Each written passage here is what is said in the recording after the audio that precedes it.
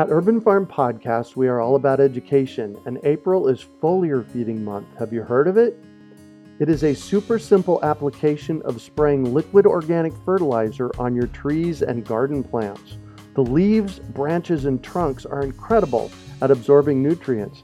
And if your soil isn't great or your pH is off, foliar feeding is a quick and long-lasting fix to get your plants the nutrients they need. Want to learn more? Join us for our free online webinar on how to apply this amazing process to your gardens and fruit trees. Visit urbanfarm.org to sign up. That's urbanfarm.org. Greetings, urban farmers, gardeners, and healthy food visionaries. Farmer Greg here, and welcome to the 499th episode of the Urban Farm Podcast, where every day we work together to educate and inspire you to become part of your food revolution. Today on our podcast, we have someone who is creating a circular food system in the Arctic extreme. We're talking with Benjamin Vidmar about growing food at the pole. Benjamin is an eco-chef and foodie from Cleveland, Ohio, with over 20 years of international experience. After working for 18 years as a professional chef in the United States, Asia, and Scandinavia, he visited Svalbard, Norway for the first time in 2007 and instantly fell in love with the Arctic. After several years as the head chef at the Svalbard pub, he felt called to interrupt and innovate a food system that simply wasn't working. In 2015, he created Polar Permaculture to help restore sustainable systems in the northernmost town of the world. Today, Polar Permaculture produces farm-fresh, nutritious vegetables, microgreens, and sprouts for the local community with a sustainable circular system in mind. Their intent is to produce enough food for the entire town and process all of the community's organic and biological waste. Welcome to the show today, Ben. Are you ready to rock? Oh, yeah, let's do this. I'm ready to rock. Excellent. So I shared a bit about you. Can you fill in the blanks for us and share more about the path you took to get where you're at today? Yes, so everything was correct, and I'm just been here. I fell in love with the place. I really tried to leave a few times, and I just can't get away from, I can never get enough of this place. And I always come back, and I have my family here, and it's a very special place, so we really love it here. Well, it's a small town. Svalbard's a small town. Svalbard is actually the island group, and the town is Longyearbyen. So the Norwegian settlement is Longyearbyen, and Svalbard is actually founded by a treaty that was signed after the war in 1920. The treaty went into effect in 1925. So every country that signed the treaty has equal rights here. So it's a treaty land, basically. Oh, wow. And according to the treaty, Norway has the sovereignty. So it's Norway, but they have to honor everyone who signed the treaty and allow them access to the place. So it's a very, very special place, and not many people know about it. Wow. All right. Well, so tell us about it. First of all, what possessed you to move to the northernmost city in the world? Adventure. I really wanted to, just travel the world. I love to travel. I love to food. I love to cook. I love to eat. And it was just natural. I graduated from the Le Cordon Bleu cooking school in Pittsburgh, and I think it was 1998 I graduated, 1999. And then I went back to Cleveland. I was working as an overnight baker at a bakery, and I was also cooking at a private club during the daytime. And my life in the States was always like a lot of work. It was really, really hard work.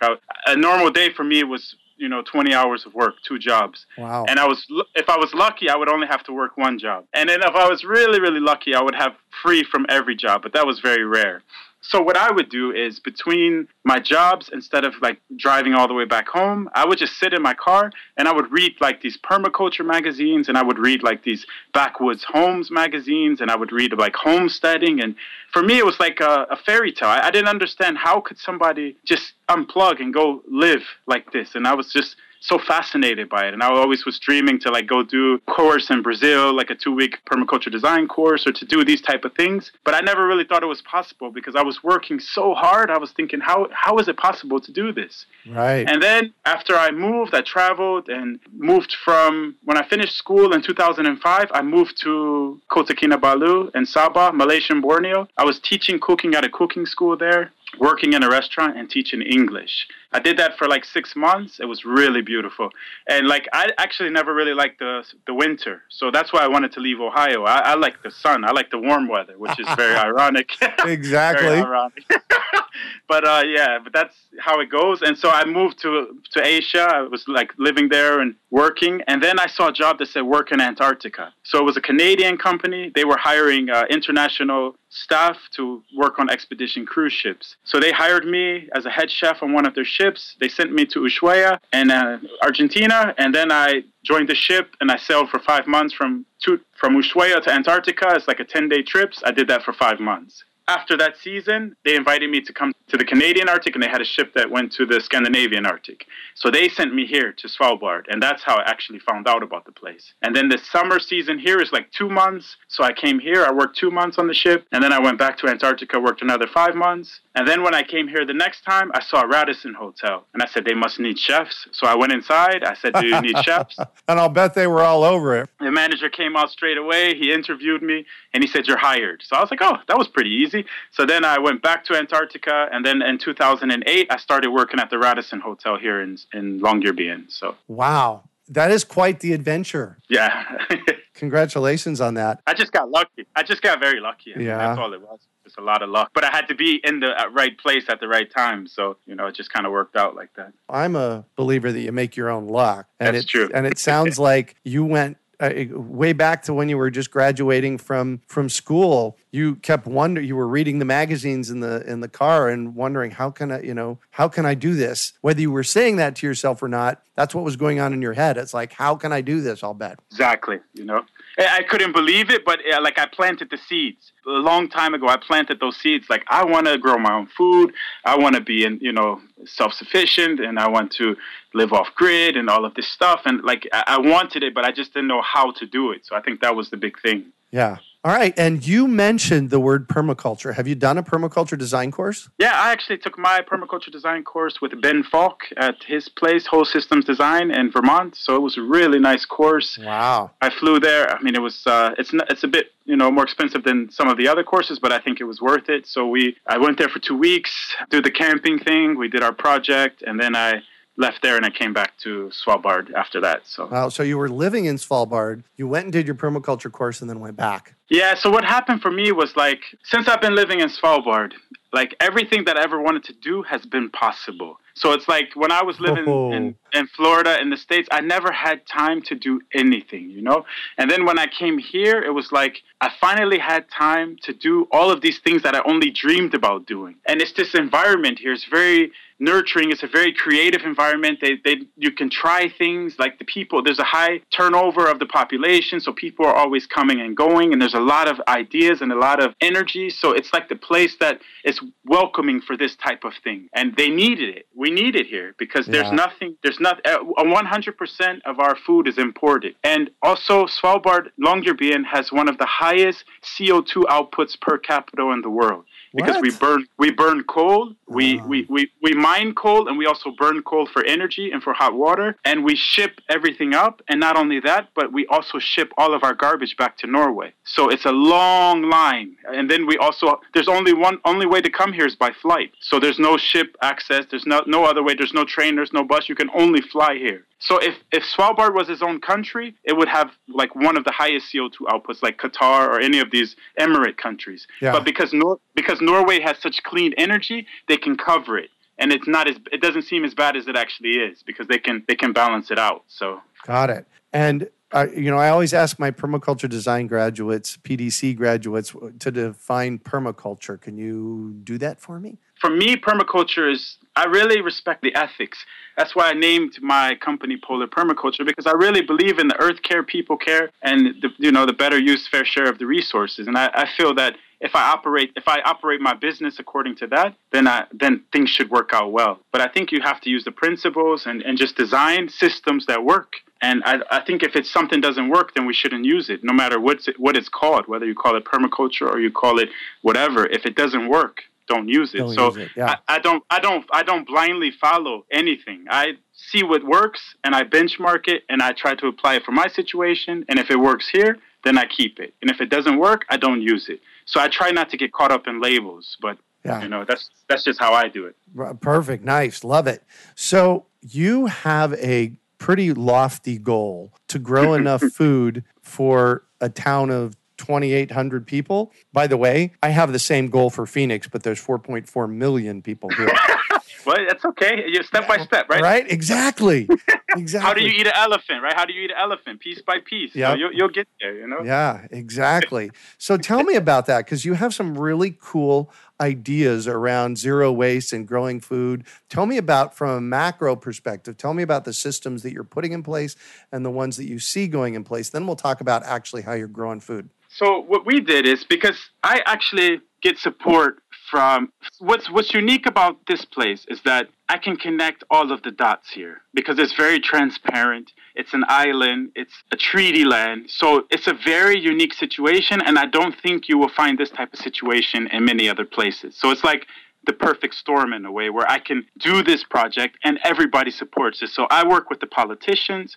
I work with the researchers. I work with the university. I'm trying to bring everybody together because I feel like that's part of the challenge, is making everyone work and everyone on the same page and work together, if that makes sense. Oh, absolutely. So what I do is, like, we have money available for the from the Svalbard Environmental Fund. And this money is available for projects. So when people fly down from this island, there's a tax of 150 kroners that's put inside the ticket. And then this money is available for people to do projects here. So I applied for some of this money to build the greenhouse. They gave me the money and I built the greenhouse.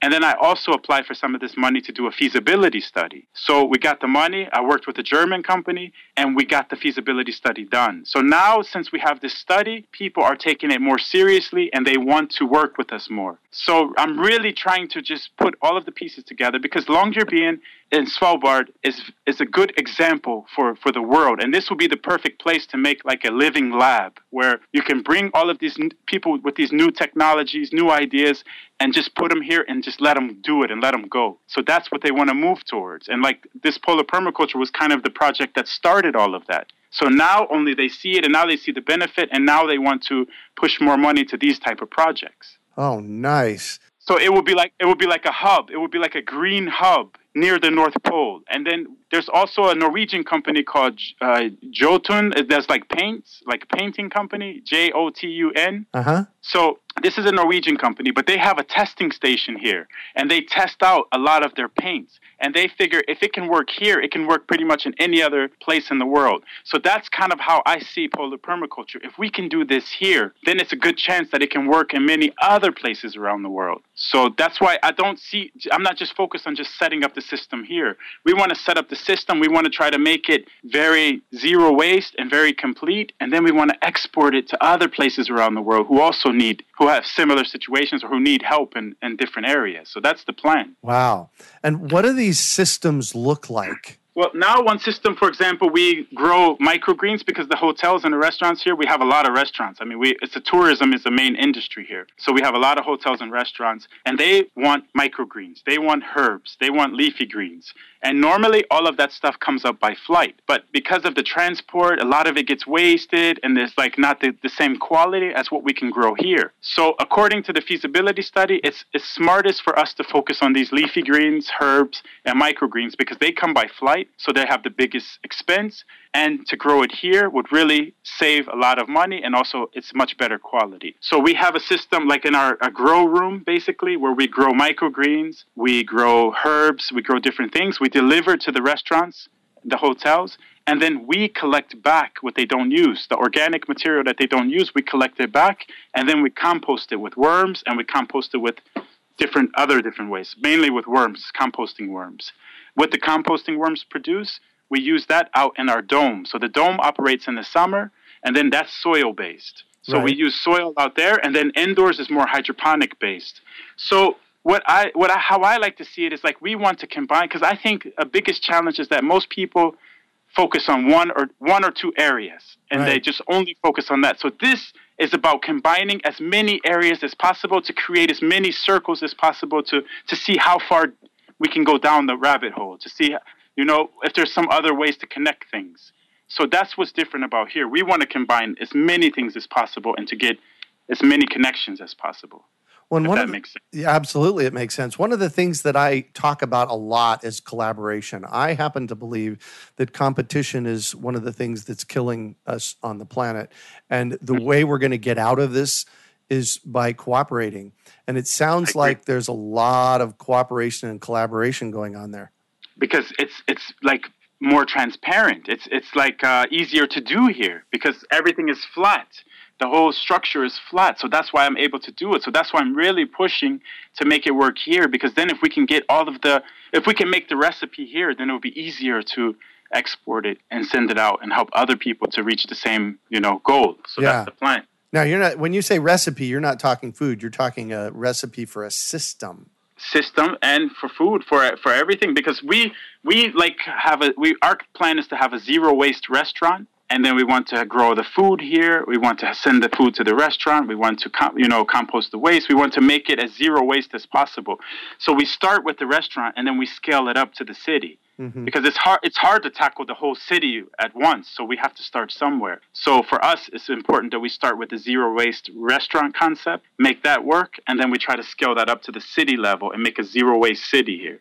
Wow. So let's talk about what that actually means. A zero waste restaurant. What does the system, the flow-through system, look like for a zero-waste restaurant? Then you definitely have to have a place where the food is growing. You definitely have to have a place where the food goes to, where you make the best use of it. And then you need a place where it goes after that, where the waste from that goes to create something else. So it's basically just making a circle where things flow into each of the resources flow instead of linear where you just buy and throw it away. So that's what we want to do. We want to try to use resources as much as possible before we let it out of the system. Yeah. So the food comes into the front door of the restaurant from wherever it comes from. If it's not even growing, like some of it will be growing in the restaurant itself. Like we will have some food growing there. Some food will come from a little bit further down the road. But like the whole point is to connect the people back to the food and also take responsibility for the waste. Yeah, and that's a big piece of it is the waste. So the food comes in the front door. Some of it's grown on site. You prepare it.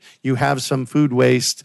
That food waste goes into compost bins, worm bins to make soil. Worm bins, or it could be a digester to make methane, biogas, mm-hmm. Or so that it's many different steps. But the thing is, we need to start with something. So like, of course, it can go and go and go. You can make algae production and use the algae. There's so many levels to it. So that's why I don't want to make it too complicated. So we just want to get a good start. Well, first now we want to increase our production of food, and we want to increase our composting capacity, because now we don't have it's a very small operation. So we want to scale that up. And the first step for us is to produce, because in this study, they concluded that there's 50%, they calculated 50 grams of greens per day for locals and 25 grams of greens per day for tourists. And they calculated it was like 4,000 something kilos of food.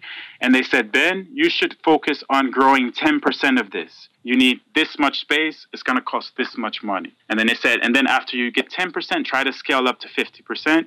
You need this much space. You need this much money. So now we just have to take it step by step. Because before I tried to do too many things at one time, and it's like, it's overwhelming. So you have to do it piece by piece and just take the small battles, before we can win the war. Yeah. So now my next battle is to raise the money to be able to grow 10% of the greens that we need here in town. And then I also, at the same time, want to set up a system that will compost the waste from that, because I'm taking responsibility for my waste. I can't take responsibility for the whole town's waste. Yes. Because they can dump it into the sea for free, so they don't understand why they should pay someone to process that when you can dump it for free into the sea. So I can't waste time fighting that battle. I take responsibility for the waste that I produce. Well, and then what'll happen is that they'll see what you're doing with it, and it's like, oh, that's cool, and then other people will get on board. And exactly, yeah, that's what I'm hoping, So that's why now I just focus on what I can do. I don't worry about everything else. Amen to that.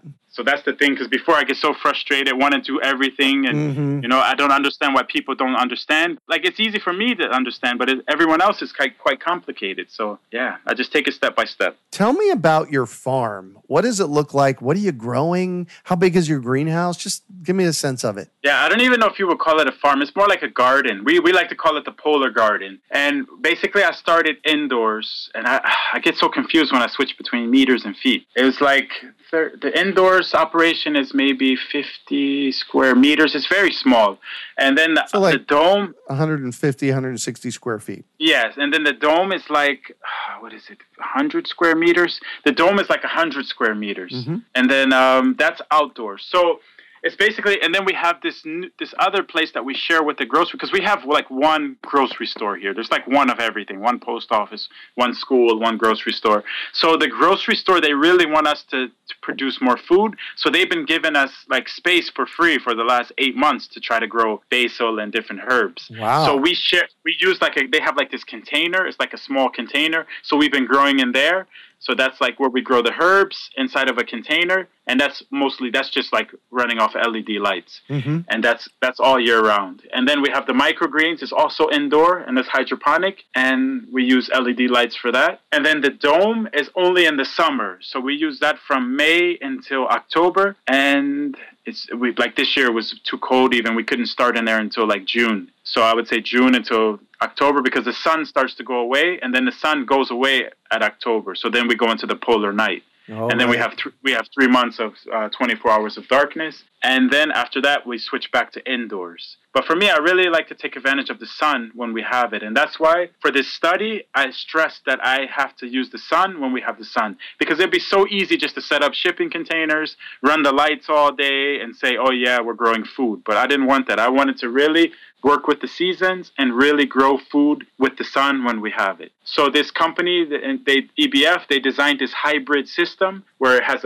like vertical growing, but it also has this reflective material on this flap that opens during the summer, reflects the light in, and then we also can close it to give the plants a rest. And then when we go into polar night, we can use lights. So it's a system that was specially designed for this type of environment, and we want to try it here, and then we want to see if there's other places that can also use it or use some type of modification of it. So there's a lot of technology that's coming out of this, and I think it's going to be good for many other people who are in similar situations, for example. Yeah. Wow, and you've put a lot of thought into this. Yeah, I had to. I mean, because it's like... It was combining, like I said, it was combining all of the systems, because I know there's other people in Scandinavia, there's other companies in Norway that just focus on growing microgreens. But then I can tell them, I say, okay, you grow microgreens, but what do you do with all of the waste, because when you grow in this cellulose paper, and then normally this ends up in the garbage. And I said, well, what do you do with this? Because for me, it was really important to take responsibility for the waste.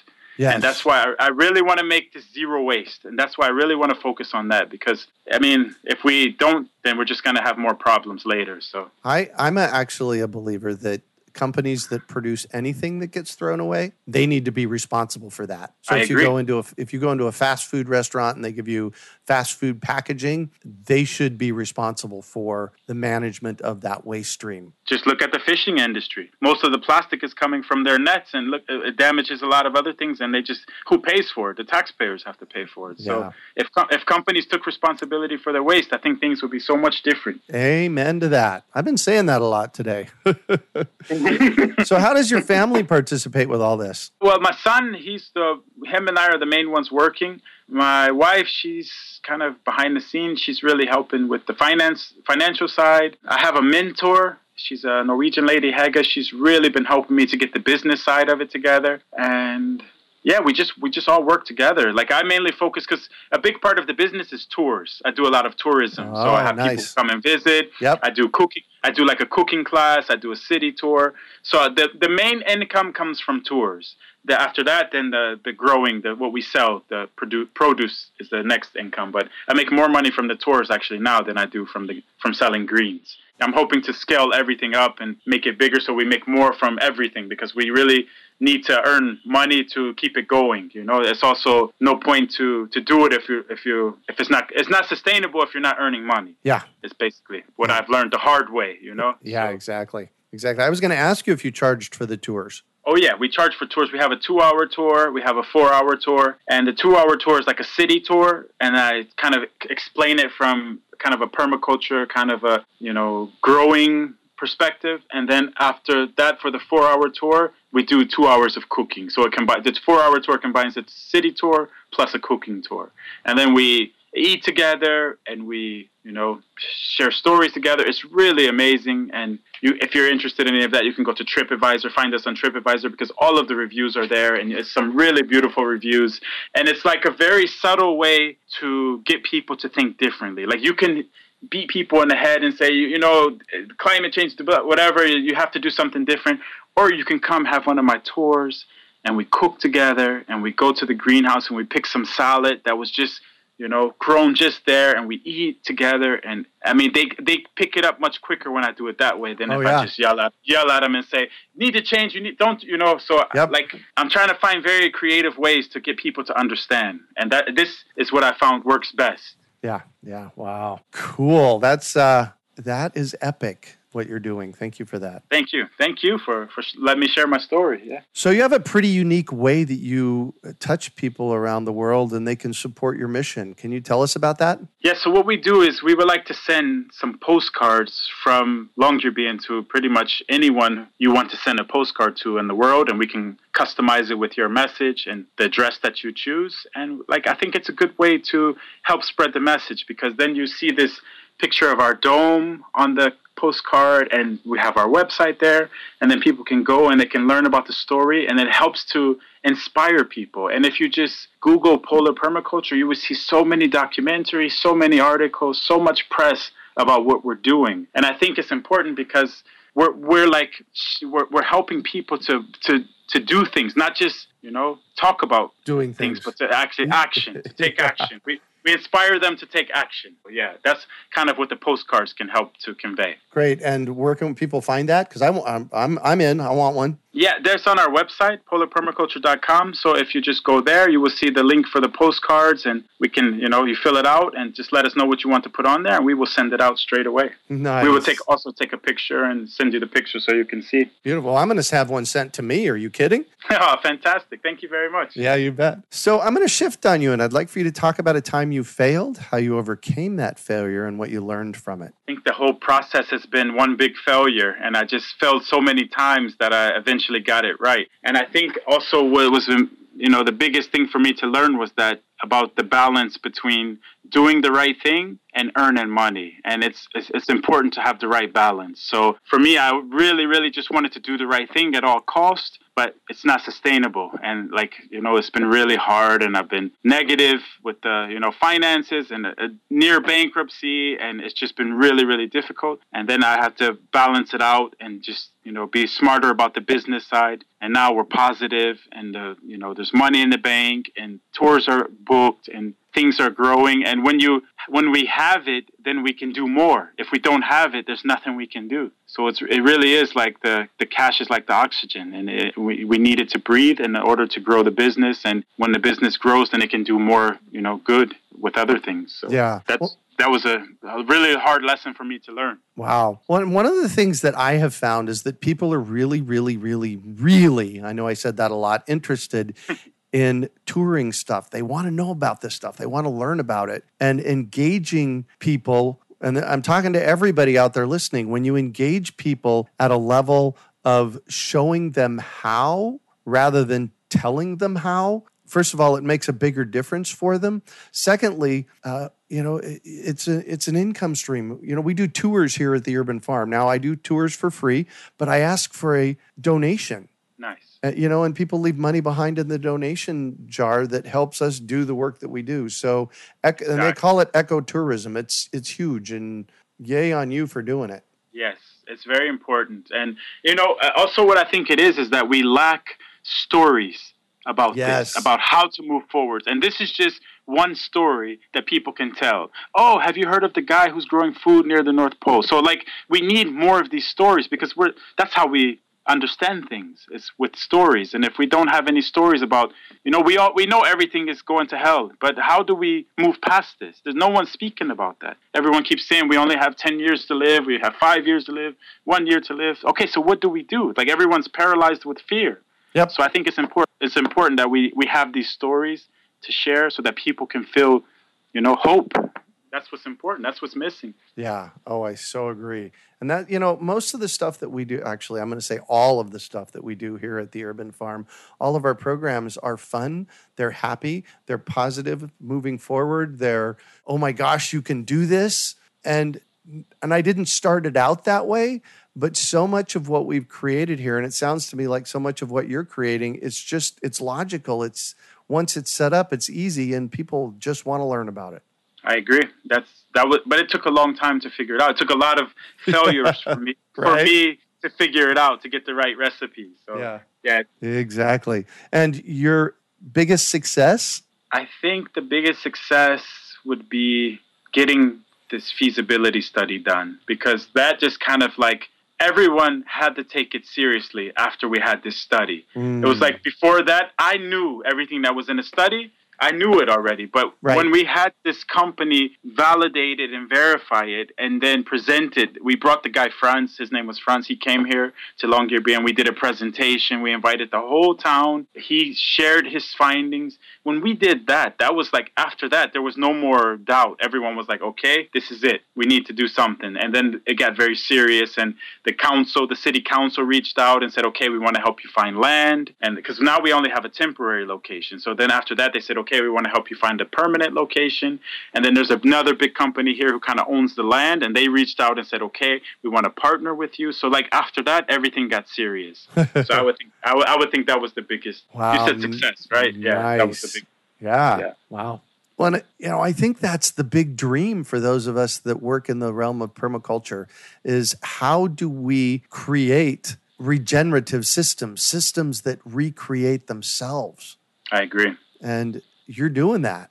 And I also think that I agree that it's the biggest challenge, but I don't think it's like us just, we know we can create the systems, but to be supported by the politicians, to be supported by the scientists, to get all of these communities behind us is the challenge, because we know we can do it. But when you have all of these people behind you, it's a different story. So that's kind of like what's happening now. All of this, I'm bringing all together these different sections, these different areas, I'm bringing them all together, and now they all are behind it and they all want it. So that's why I say this is the perfect place that this should happen, because then once we show an example of how everyone here can work together and make this happen, then that's just for everyone else to say, well, if they can do it there, then why don't we try to do it here? That's right.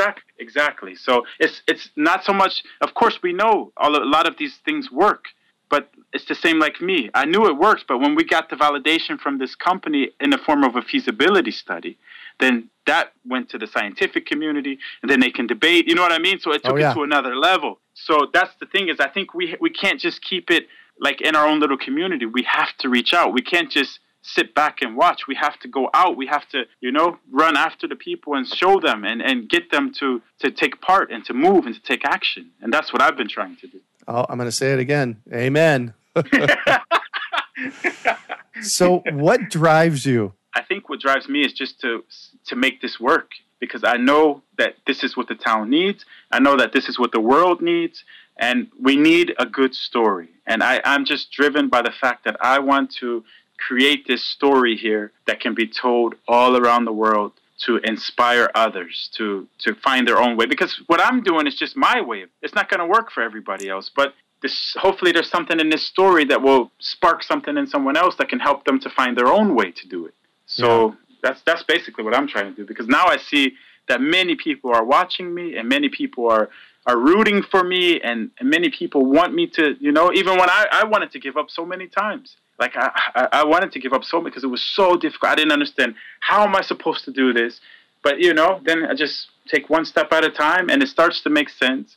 And I keep getting support from people from all over the world. There's people from Greenland, from Canada, from all parts of the Arctic, some lady from Siberia. There's people from all over the world who contact me and say, Ben, keep going. Don't give up. Keep going. So then when these people contact me, it's not about me anymore. It's about like something bigger. So yeah. And I'm going to do a shout out right now to everybody listening. Go to polarpermaculture. Is it polarpermaculture.com, right? Yes, it is. Yes. Go to polarpermaculture.com, buy yourself a postcard, send Ben an email, tell him to keep what he's doing, do shout outs to him, share this with your friends, because I've been studying the notion of regenerative design for decades. And what you're up to is an experiment that can work.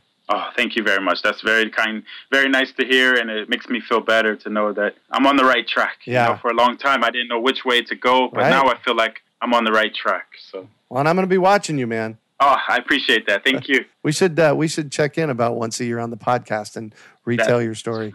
That's fine with me. I agree. So, if you could recommend one book for our listeners, what would it be and why? The book that I would recommend is called Thick Face, Black Heart. It's by Chen-Ning Chu, and it's just like it's like a warrior philosophy for conquering the challenges of business and life. And I really learned so many lessons. And like before I read that book, I was always too nice, and it's not good to be nice. You have to, stand up for yourself, and you can't be afraid to make your own path. And before that, I would just go with the flow and.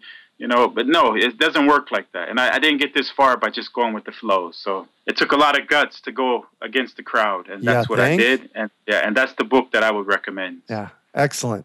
And what one final piece of advice do you have for our listeners? Just follow your dreams. Like this all started as a dream for me, just, having I didn't start this to save the world. I didn't start this to make Longyearbyen sustainable. I only started this project because I wanted to have the freshest food possible. Like that's the reason why I started it. And, all of this came out of that, and it was just a dream. And I just kept going after, kept chasing it. So my advice is keep following your dreams. Don't give up on them, no matter how stupid they sound to others. They just don't understand yet. Like, this was just ahead of its time. I was on this like 10 years ago, and now they're just catching up to it. So everything just takes time. Keep following your dreams. There you go. Don't give up. Well, thank you so much for joining us on the show today, Ben. Thank you for having me. It was a pleasure, Greg. Thank you. Absolutely. And how can our listeners find you again? You can just reach out to polarpermaculture.com. You can find all the information there, the email, the phone numbers, the address. Everything is there, or you can find us on Facebook, Polar Permaculture. Just Google Polar Permaculture and everything will come up. So, just find us. That's excellent. The important thing. Yeah, excellent. And we also want to thank you. We have 5 of your postcards from Svalbard that need to be personalized and sent out to a few lucky listeners. If you'd like a chance to win one of these postcards, email us at podcast@urbanfarm.org with the subject, I want to say hi from the North Pole. Make sure to provide us with your name and mailing address. We will pick 5 random emails from the first 50 people who respond in the next 45 days. You can also find show notes from today's podcast at urbanfarm.org/polarperm. The Urban Farm Podcast is brought to you by our amazing Urban Farm team, producer Janice Norton, editor Ken Kingsborough, associate Katie Fiore, and hosted by me, Farmer Greg. Please subscribe to us on iTunes, Google Play, Stitcher, or wherever your podcasts are found. And while you're at it, please rate, review, and share it with your friends. You can also visit urbanfarmpodcast.org to find our full list of over 500 shows and the Urban Farm blog. Plus, visit urbanfarm.org to find links to our webinars, courses, and more. Well, that's it for today. Thanks for joining us on the Urban Farm Podcast. We hope you enjoyed today's episode of the Urban Farm Podcast. Remember to listen for tips, advice, and resources to help you on your journey with urban farming. You can find us on the web at urbanfarm.org or send us an email to podcast@urbanfarm.org. In the words of Vincent van Gogh, great things are done by a series of small things brought together. Be encouraged that with each lesson learned and skill developed, you are one step closer in the direction of your dreams. One of the first things that many of us learn when we start to garden is how to water and fertilize the soil. But there is an exception to this rule, and it's called foliar feeding. You should foliar feed or water the leaves of your plant with liquid fertilizer when you want certain nutrients to be absorbed better. Not only are the leaves great at uptaking liquid fertilizer, if your soil isn't very good or your pH is off, foliar feeding can help your veggies and fruit trees quickly get the nutrients they need to thrive. If you're ready to start foliar feeding for maximum growth, yields, and quality, head on over to urbanfarm.org/feed the leaves to see our selection of foliar feeding products. That's urbanfarm.org/feed the leaves.